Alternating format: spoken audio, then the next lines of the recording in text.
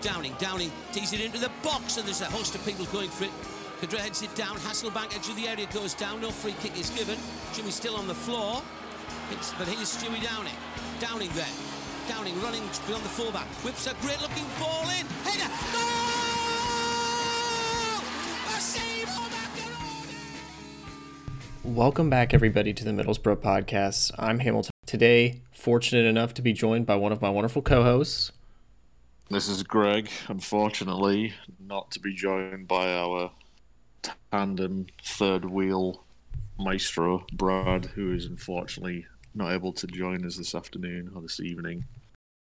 Any idea where he is? I believe he classically is seeing friends and family who I know he made commitments to. And I think, it's important. It's a great reminder for all of us.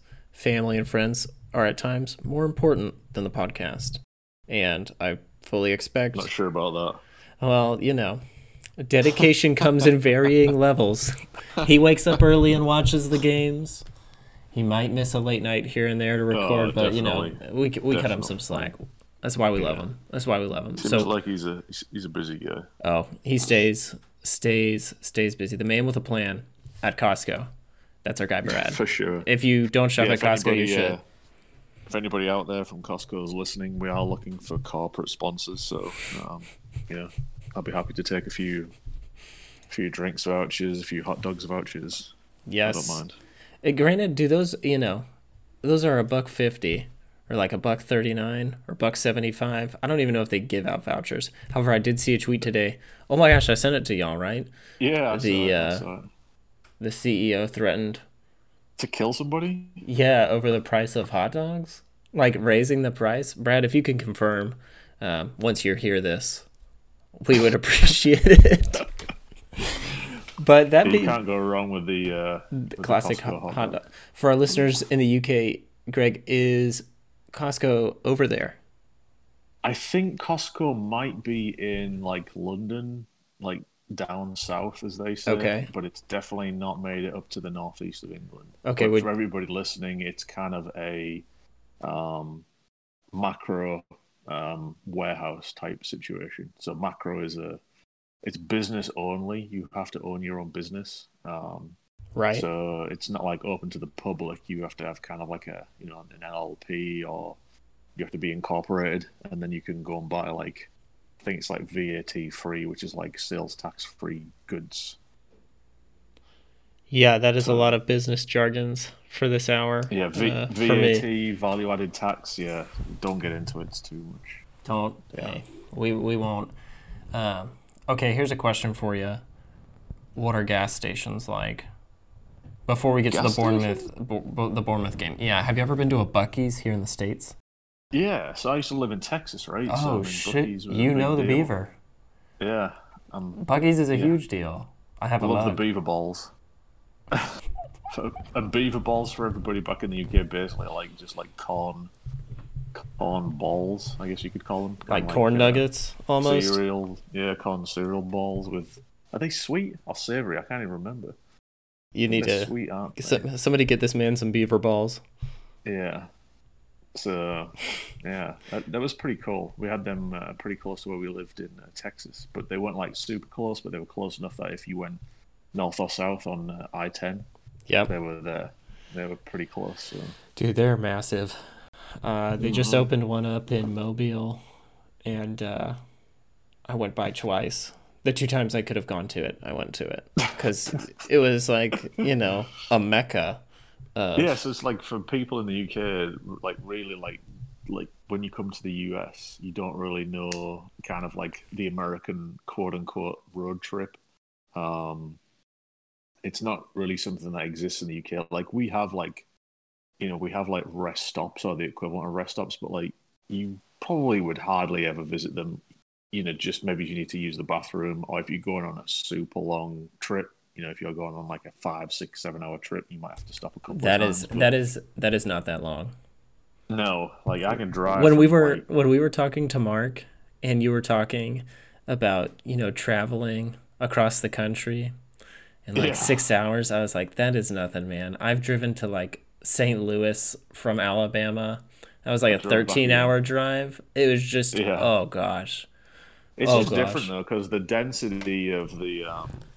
density of the traffic is different. So obviously here in the US, there's a lot of traffic, but it's very spread out. Right. Once you get into the kind of the countryside, so to speak, in the US, there's just, it's just a kind of straight shot. It's very chilled out driving. But in the UK, there's so many towns and cities between point A and point, G, for example, that the level of the level of driving and the style of driving is different. I I feel would like say it's it just all city roads because there's so many, you know. yeah. I mean, you could be driving on a motorway, which is the equivalent of an interstate in the UK, or the US, sorry. But you know the level of traffic it's just different. It's a lot busier. Um, kind of think about driving, in some of the busiest cities, Atlanta, Houston, New York, DC. Dallas, DC. Yeah, you think about driving like those cities. That's kind of like driving on the British roads. Like it's not as busy all the time, but generally it's busy and it's busy all the time. So Well, it's interesting. I'll tell you who was busy in this game against Bournemouth. The crowd. The crowd Yeah, was busy. So let's kind of transition into that draw, which honestly a little bit felt like a win to me. Um, what were your thoughts on the crowd being back? And the game in general.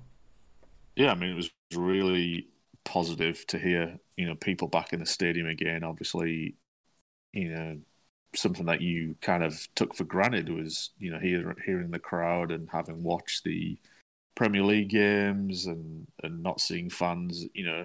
It just everybody knew the crowd makes the game, right? The footballers are just there doing training exercises against an opposition team without the crowd. If the crowd's there, it makes all the difference. Um, Definitely. my mum was lucky enough to get a ticket, so I saw No. her on the live stream. Oh, hold Yeah, on, she hold was on. We there. need to get her on the pod. Yeah, I'll give her a call. I mean, I don't know what the hell time we'll have to call her because, good golly, it's like it'll be six Hey, o'clock in we're the morning gonna soon. There. we can make this happen. I think we need to Oh get Mama yeah, Greg on the I'm pod. sure we'll give Sharon a heads up. She'll Sharon, she'll come on and Sharon, speak if you're to listening to this, we want to know what it was like to be in that stadium. us. How electric was it when Marcus Brown delivered that ball home after that Yeah, buttery ball in from Patty McNair? yeah. So I mean, that's we can get up we can get up to that a little bit later. But yeah, like you said, the crowd was definitely positive. Hearing the fans, hearing the singing, the reactions when there was a shot going close, or when there was a big tackle put in, or when the referee made a good or bad decision. Those are the those are the things you live for when you're a football fan, and hearing that again was kind of it's only been what 9, 10 months since there was crowds in the stadium, but it Right. definitely felt a lot longer than that to I me. think the You know? last match was in March, and it was like a Yeah, Blackburn versus yeah, somebody game. we're getting there, aren't we? Up to 10 months, pretty much. So it's been a long, long time. Definitely. Well, the game seemed to feed into the crowd and the crowd into the game. I felt like Yep. the lads really kind of. I remember before the game even happened, um, after I saw Bournemouth's result against Blackburn, I Mm-hmm. remember texting y'all and saying, I think we're going to get throttled on the weekend. Yep. Yep. And we didn't. I felt like we kind of throttled them. Yeah. I mean, we started the game very positively. We looked lively. We looked hungry. We moved the ball, pretty well. We moved the ball with purpose. We got stuck into tackles. Um, Defensively, we looked pretty good. I think set pieces, again. it's 2 games, Right. 2 goals from corners. So set pieces, you've got to scratch your head a little bit and think. Neil Warnock's teams are usually pretty strong when it comes to set pieces, both offensively, getting goals from corners and free kicks, and then defending those set pieces. It was so quite a quirky goal to have scored. It was a deflection, off I think, didn't of it? Grant Hall, I want to say. Yeah, it went down to Solanke, scored it, but I mean, you could, Grant Hall got the final touch, and Bettinelli probably would say that he could have done better at his near post there. You don't like to give a goal away at your near post, especially as a goalkeeper, but I think there was one David Brooks shot in the second half, which Bettinelli made a absolute awesome save from. Beautiful. And I didn't see the angle until a few people posted it after the game, and that was a definite goal, match-winning save, I should say. So quite the indication as to why we signed him. I felt like because I don't think the other keepers would have been able to make that save. No, I think maybe Stojanovic might have had a decent effort, but I think Ashley Peters probably is a little bit slighter, plays a little bit more as a shot stopper rather than a big gets across the goal. But Superman type. Honestly, I think midfield looked good. I thought Johnson and Spence got up and down the wings quite well. I thought Britton Fletch looked really, really good. Running for the ball, challenging, 50-50s, putting themselves about. Fitness levels look great. I think, the word that we've kind of heard a little bit in the UK, it's kind of come of a cliche now, is kind of this bounce back ability, and, having spent so much time on top and then going a goal down and then, busting a gut and keep on going and getting that, equaliser is... Right. That was the positive for me. We knew it was going to be a tough game. We'd already played a tough game at Watford. Rotation in the cup against Barnsley. Unfortunately, we got beat. So the lads' heads could have gone down very easily from conceding a third goal without ever scoring or notching one up for the home team. But ultimately, we went back. I mean, didn't look uncomfortable. But ultimately, the big question is Paddy McNair. I mean, technically, he's a very, very good footballer. Playing him in defence, is that really his best position? He's probably a little bit too static to play as a right wing back. Although with a delivery like that, I mean, that was a great delivery. That was fantastic. And I think that kind of hits off of a little bit of the formation we're playing, but, the spaces that we are attacking, it isn't any surprise that, because this is what most teams do, right? You work the ball down the sides, then you lob it in and hope that you get a chance on target. And I felt like for us, when you're playing a team like Bournemouth or Watford that can be a bit more organized, it's going to be harder to pull off those chances. And so I think his goal, or his assist rather, was a perfect example of how the ball needs to be played into that area, to allow the striker to run onto it and just kind of clean it up in a more like diagonal fashion rather than this, horizontal just across the field. The area that they delivered the ball into, that McNair delivered the ball into, is between, usually typically the back four and the goalkeeper, along that six yard line box area. And that's kind of called the area of uncertainty because the defenders don't know whether to kind of, take a swing at it or try to head it out, and then the keeper doesn't know whether to come and get it. And I mean, obviously you saw it kind of went over everybody's heads, and Marcus Brown was right there just to nod it straight in. And, we scored a very similar goal to that when we got promoted with Gaston Ramirez crossing it into Stuani at the back post. So that kind of made me think of that, although the other one was the left foot cross being tapped in with Stuani on the back post with Gaston Ramirez crossing it with his left foot. So it was an in-swinger, but this one was an out-swinger. So it was going away from goal and allowed Marcus Brown to get his head on it and get that 1-1 scoreline. So, I think overall, Kevin Blackwell came out after the game. I think he was very, very positive. He spoke well of the players. He said, Bournemouth are a team that just got relegated from the Premier League. For all intents and purposes, we look like we were the best team. The only criticism I do have is probably that bit of quality, that final bit of quality in the final third. If you wanted to kind of talk about formation a little bit, it makes sense why they've kind of identified the players that they need, and I think it's pretty obvious why. That formation, it allows for that mobility on the outside and allows us to kind of flood the spaces, but also, recede as the water. And I felt like our defenders who were playing a bit further up made all their efforts to get back. I feel like Dijksteel was, I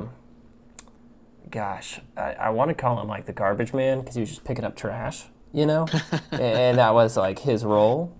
And I really felt like he was able to kind of stick it to them. I felt like Tavernier also was able to come. I feel like he had a better game compared to the Barnsley one. Yeah, he did. He definitely did have a lot better game against. I felt like against Bournemouth. I felt like there was a desire to win that second ball back that we I don't want to say it was non-existent last season, because I think it came in spurts, but this was probably the most complete game the club has played against high-level competition. They looked motivated. They looked hungry. They looked fit. They looked organized. If we can play like that, 9 times out of 10 or 7 times out of 10, we'll be a hard team to beat.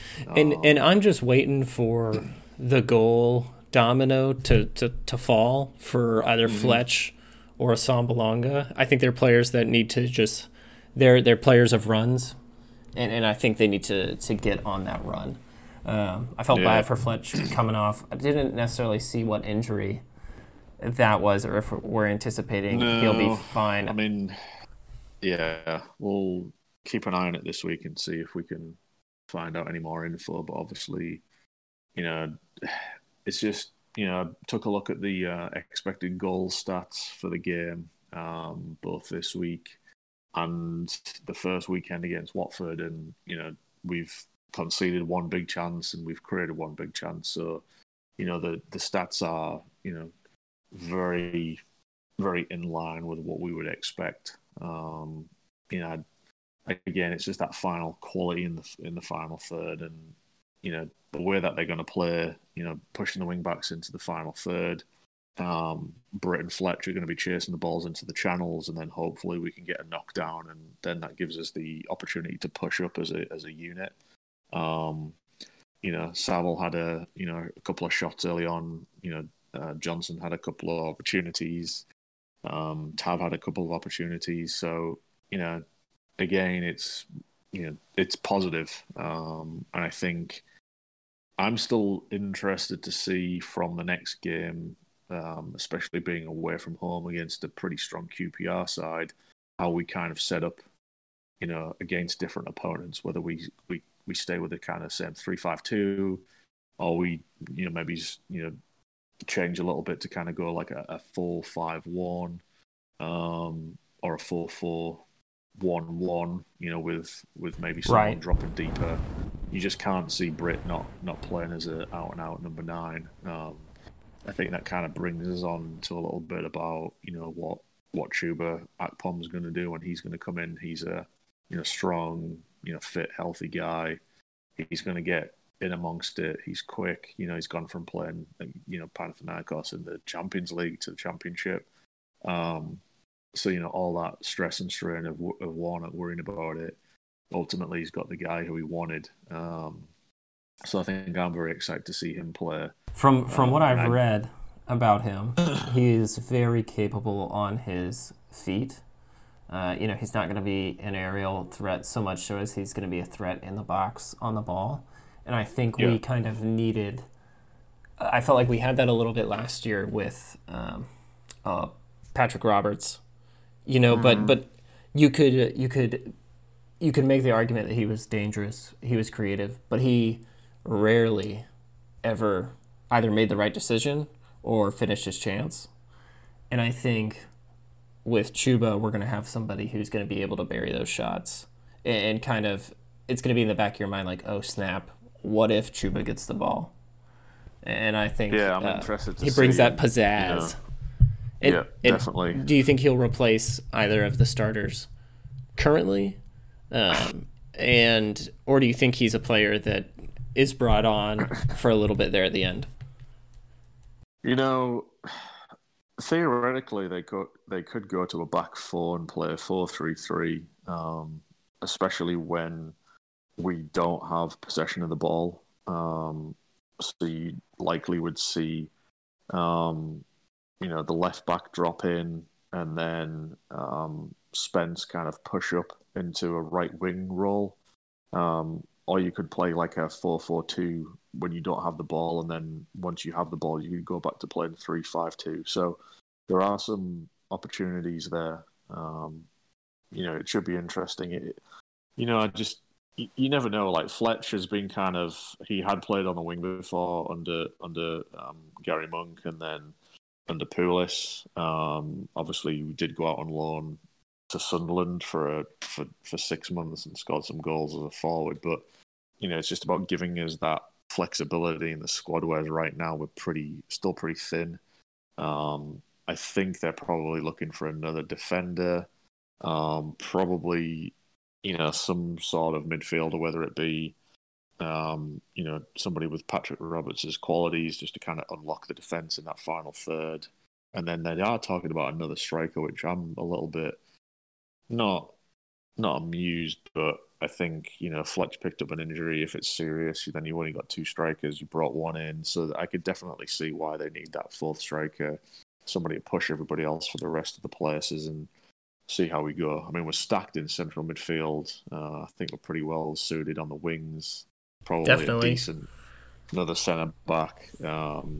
Somebody who's got a little bit more experience with a little bit more pace, just to kind of cover. And I think we'll be pretty good. I mean, we didn't see much of Sam Morsey at the weekend, and that's another person who's come in. So we've got 4 decent signings. I feel like this has been a kind of a sneaky signing period for us, and a lot of these signings have gone under the radar. Definitely. So I don't think anybody's getting ahead of themselves, but we've played 2 games against former Premier League teams, 1 draw, 1 loss, and it was a close loss. Right. Exit in the Carabao Cup, but really that doesn't really faze me too much. And then now we've got a tough run into. If you talked to me last week, I'd have gone to war over the Carabao Cup. I was not a happy camper about that. Yeah, I know, but you've got to kind of take it with a pinch of salt and perspective. Run the scheme, definitely. Yeah, I think that just leads into again we've seen unluckily for the gaffer, for Warnock, he's got COVID, so he's in isolation. 3 West Ham players tested positive. West Ham just played Hull tonight. And their stadium is safer than your living room, folks. Oh, yeah. Or wherever you're listening to this podcast. Yeah, let's not talk about Karen Brady for a while. But ultimately that's the risk, right? Just to say who's to say that we wouldn't have gone to Chelsea. Chelsea played somebody else. The Tottenham game was called off tonight against Leyton Orient because they couldn't get tests in and their whole team was decimated by COVID. So it's going to be an absolute shit show this year for a while. You just never know. So I think having Warnock getting sick, and then one of the other players and one of the coaches.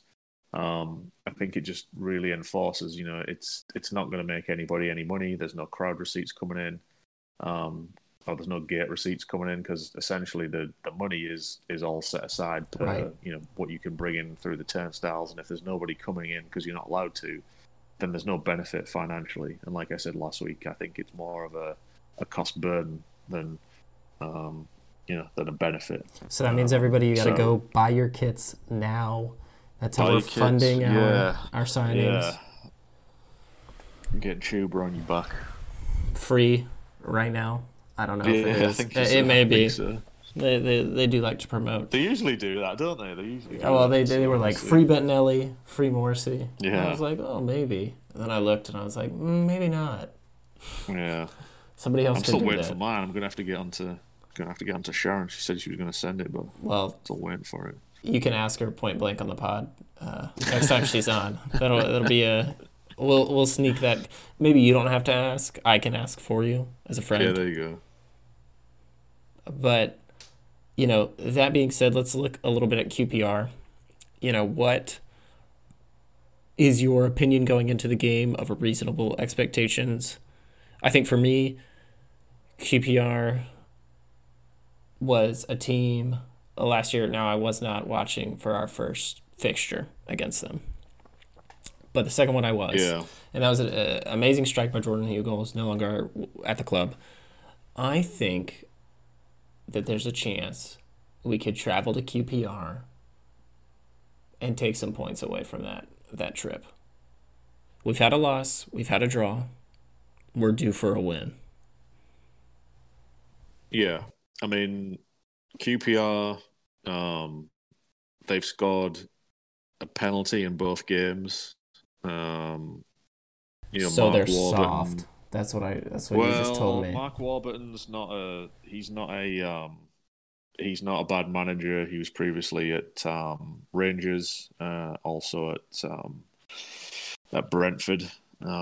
Definitely an astute manager. I feel like we could probably get a win, although I probably feel like it's going to be a draw. I don't think it's going to be a 0-0. I think it could be like a 1-1 or a 2-2. Probably got to go 1-1 again. I think QPR have scored a lot of goals at home over the last, I think it's like 20 odd games. I think they've basically, had, 3.5 goals per game. So whether that's, Goodness gracious. for and against. Yeah, so it could be a little bit of it could be a score fest. Yeah, it could be a bit of a shootout, but again, I just feel like, they are good at home. They do attack. They are an aggressive team. So it should be interesting to see if we can play on the counter like we potentially could do. That could play right into our hands. It's just trying to get everybody on the same page and making sure that we've got our best 11 players on the pitch is the big deal, and see how it goes with Neil sideline. When you say best 11, what metric are you using? For me, I would say your most athletic players. I think you've got to have a little bit of both. You've got to have the athleticism.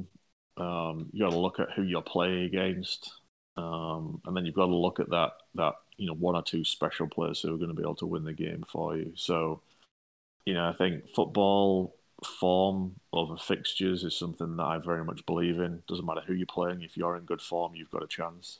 We've played 3 games, 1 draw, 2 losses. 1 in the cup with a weakened team.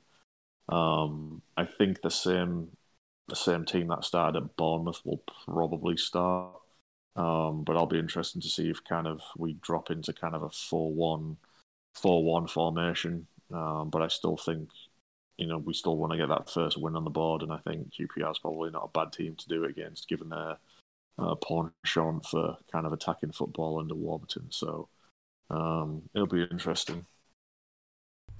I'm looking forward to it. I'm gonna go score prediction here. I think for the first time this season, we will score first.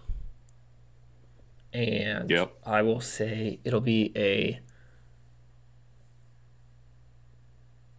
I really want to say 3-1, but deep down, I know that I'm asking for basically all of the goals for the next 4 months to happen in one game. And so I'm going to meter myself and say 2-1. And you know what? Because I'm bold, I'm going to say a goal from... Gosh, I'm going to go for a goal from Saville. I feel like he's had a couple shots where it's been like, oh, shoot, this guy, here or there. And I think the other one, I really am curious whether Chuba is going to play or not. But I would love Probably likely to come off the bench. I think the new signing, Chuba bags one. Yeah, that would be cool. Very rare do you get a lot of debut goals these days, just with the way that soccer and football integrate their players a little bit more. But we'll just see. Looking at their first game was against Forest at home. They won 2-0, and then they got beat 3-2 by Coventry away. Yeah, last week. So hey, that's a loss to a Hummel team. I'm just saying. Yes, I know. So they definitely they played Plymouth in the cup and got beat 3-2 there. So they've scored a few and conceded a few. So I'd probably say 2-1. I've just got a feeling maybe we can put the dagger into them a little bit and hit them on the counter like we have done in the past, especially if they go out, because they'll want to get. They'll want to keep going for playoffs this season like anybody does. So I can see them kind of attacking us, and hopefully we can hit him on the break. We'll have to get Brad's text because he's been pretty on the money with the result of fixtures and the results. So I'm interested to see what he feels. Yeah, folks, the current standings, Greg and Brad are tied at 12. Based off of imaginary goal difference, I have no clue where y'all are at. So I apologize for the IGD system being down. I said 1-1 as of the first game. I said 1-1. So I get you were at -1. Yeah, -1 because you were off a goal. I was at -2. I think. Based off of, did I predict 3-1 there? I think you said. Oh, I might be -3 on imaginary goal difference. No. So you get basically what you get is if you get the right score, you get 10 points. Then if you predict a draw, because draws are less likely to happen, you get 4 points. Obviously, if it's not if it's like a 2-2 draw and you say 1-1, then you get 4. Okay. And then you get a point. So you get 2 points for a goal. So if you say it was 3-1 to Bournemouth, you would get 1 point for Middlesbrough scoring because you picked 1, but you wouldn't get any points for Bournemouth because you didn't pick the right goals, I guess. So that's kind of how it works. So I'm still tweaking the rules a little bit so I can backdate the scoring, but I think I've got it squared away now. So well, once you get the rules squared away to that basically inverts the table and I'm on top, you let me know, and we will let the good folks know where Hamilton is at. I think it's time to talk about something that I am very excited about, Greg, and that is American football. So for our UK listeners. You can switch off now. Listeners in India, because there are a great many of you, and I appreciate it. Reach out to us on Twitter at Middlesbrough Pod. But it is now time for the SEC to start playing again. We have waited for college, the Southeastern Conference, baby. The preeminent college football conference. This is the Premier League of football conferences. Yes, this is. I would say this is the closest fandom gets to soccer fandom in the UK. Like you, born, bred, and die, a fan of certain teams, and fortunately on this podcast we are dedicated to the Auburn Tigers, where I went to school. They enter in the season preseason ranked number 8 in the country, and let me tell you what, Auburn, they're gonna turn some heads. I want y'all to keep in mind who we have to play this season. So our first game is against number 23 Kentucky. That's this weekend at noon Eastern time for folks in the UK. 6:00. Good luck trying to find it. Then we play the number 4 team in the country, Then we've got a nobody. Then we have another nobody. Then another nobody. Then the number 6 team in the country. Then a nobody. Then the 16 team in the country. Then the number 2 team in the country, followed by a final game in December against the number 10 team in the country. That being said, we are about to play the best competition. I know I just said champion or Premier League. This is like Champions League knockout stages. This is big time. That being said, we're going to do a weekly prediction of Auburn football because, War Eagle, baby. Greg, what is your score prediction for Auburn, who plays at home against Kentucky? University of Kentucky. Yep. The Wildcats. So, do I have to beat the spread or? No, you just tell me a score. There's no table. We don't do that here. You just tell me who wins, loses. Got it. I mean, I UK ranked 23. My wife's a big U of L supporter, and that's where she went to school. So we obviously like to see UK lose whenever they do. So I think Auburn will probably beat them. I would say pretty handsomely because UK football isn't that good. So it is Kentucky. Yeah. I think that's a fantastic point. I'm gonna go with Auburn. Their defense is always really good. Their offense is somewhat questionable. Hail Mary, baby. Y'all, we may have to tweet out some plays for some folks so that way they understand what it's like to be an Auburn football fan. For those of you listening at home, your computer, look up the kick six. That's probably the most recognizable play from any sporting event in the history of ever.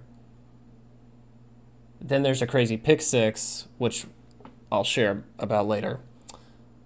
But this score against Kentucky, I'm going to go 35-13. I think... Yeah, I was going to say at least 25. I was going to say at least 20-25 point spread. Yeah. So. No, I think we're going to be able to put them away handsomely, knock on wood. Love the Auburn Tigers. Go get them, boys. So, for everybody in the UK, my first kind of experience of American football as it once was back in the days of Channel 4 when it used to be on the TV, on terrestrial TV on a Sunday night, setting the VCR, the video, recording that, and then watching the magazine show on a Saturday morning. So did have a lot of experience watching the NFL. College football, I'm not so sure about at all. But yeah, Tigers are a really good team. And there is a show that might stick in people's minds if they have the opportunity to go watch it, and it's the Stephen Fry in America show. I think it's on Netflix. It was on the BBC. I'd say it's at least about 10, 12 years old now. And Stephen Fry does his tour, and he goes to the States and the South, and he goes to an Auburn game. I want to say they're playing Alabama, but I can't remember. Oh. So obviously it's a big rivalry. The Iron Bowl, folks. Yeah, maybe it's one of the big games against Auburn, or it might be... Could be against Georgia. Honestly, yeah, there's a lot of Alabama people. Or Georgia. Yeah. But anyway, he's in the stadium, and the level of pomp and circumstance around the game is there, and it's just a really good, interesting watch. I've never been to a college game, never been to an NFL game, so it's interesting to see. But yeah, I know Ham, you're a big Tiger. I live opposite a guy who's a big Auburn Tigers fan, so I'm always interested to see what's going on in that realm of the world. Greg, we will get you to an Auburn Tigers football game after this pandemic is over. That much I can guarantee. We'll have to do an Auburn Tiger cast. And you can explain the experience from tailgating, getting there the night before, maybe going out. You see, you'll have to explain what tailgating is to everybody. Oh, gosh. Well, tailgating, folks, is... I would say it's a collection of community. And getting pissed in the parking lot for everybody in the UK. Basically, take a barbecue, grill, shit on it, get pissed with your mates, and then go to the game. There's a bit more dignity in it, but that is a great description. For the English people and for everybody else who knows, it would be basically like rolling up in your VW Golf, taking a couple of disposable barbecues with you, drinking in the parking lot, eating some dodgy burgers and sausages, hot dogs, and then go on the game. Some of them Costco dogs. Yeah, there you go. Well, folks, that being said, thank y'all for joining us this evening. Guys, I'm going to hit you, or rather, Guy, I'm going to hit you with up the Borough. Cheers, mate. Up the Borough, man. Away. Let's get that dub. Seymour Macaroni! Macaroni's header! And Borough have struck a stick to the heart of Dracula's boys! And it could be Eindhoven time! You knocked me headset off!